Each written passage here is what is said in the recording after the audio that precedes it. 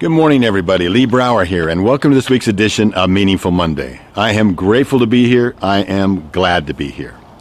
A few weeks ago, I was working with one of the leaders that I have the opportunity to consult with, and he was asking me some questions around freedom. And in Strategic Coach, they've identified 4 distinct freedoms. Freedom of time, freedom of money, freedom of relationship, and freedom of purpose or passion. And so I was sitting there looking at these freedoms together, and as he was looking at them, going through them, he says, I really don't have a passion. I said, well, what are you going to do to get one? And he says, well, that's it. I need freedom. I need more of time and money and more better relationships so that I can get the freedom to be able to see what my passion is. Now, he had it backwards, didn't he?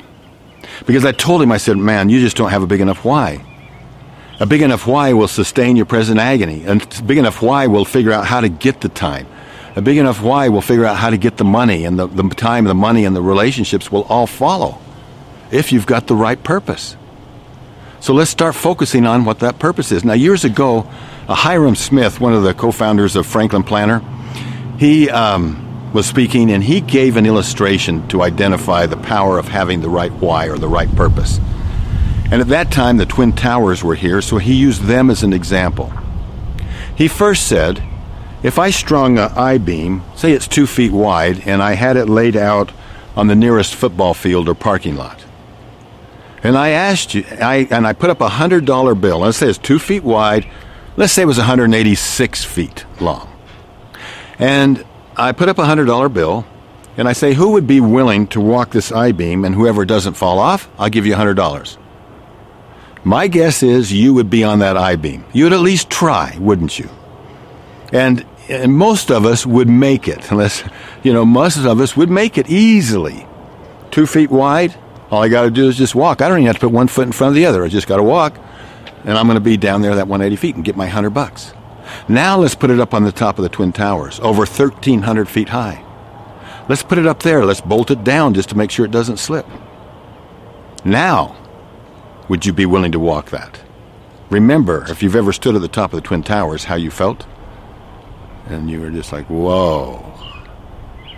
Remember the moisture in the air while you were up there and how hard the wind was blowing? Whoa. Now imagine yourself standing on the edge, looking down, knowing that you've got how much money? How much money would it take for you to walk there? There isn't enough money? Can you shimmy? No, you can't shimmy. Can I crawl? No, you can't crawl. Just walk across. It's only 2 feet wide. You did it on the ground. Why wouldn't you do it up there? Because the why isn't big enough. So if I took your child, your grandbaby, and I was on one side and I held it up and I said, you get over here, or I'm letting go. Then, what would you do? You would be on the I-beam that fast. Because your why is big enough. Your why is big enough.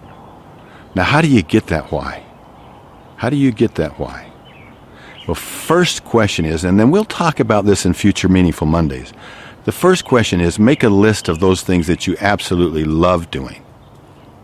Then make a list of those things that you absolutely dislike doing. I want you to go back in and circle your top 3 or 4 of your things that you love doing, and circle 3 or 4 of the things that you hate doing. And if you want to start moving towards your purpose, start eliminating the things you don't like doing and start increasing the things that you love doing. And out of that, it'll start coming together.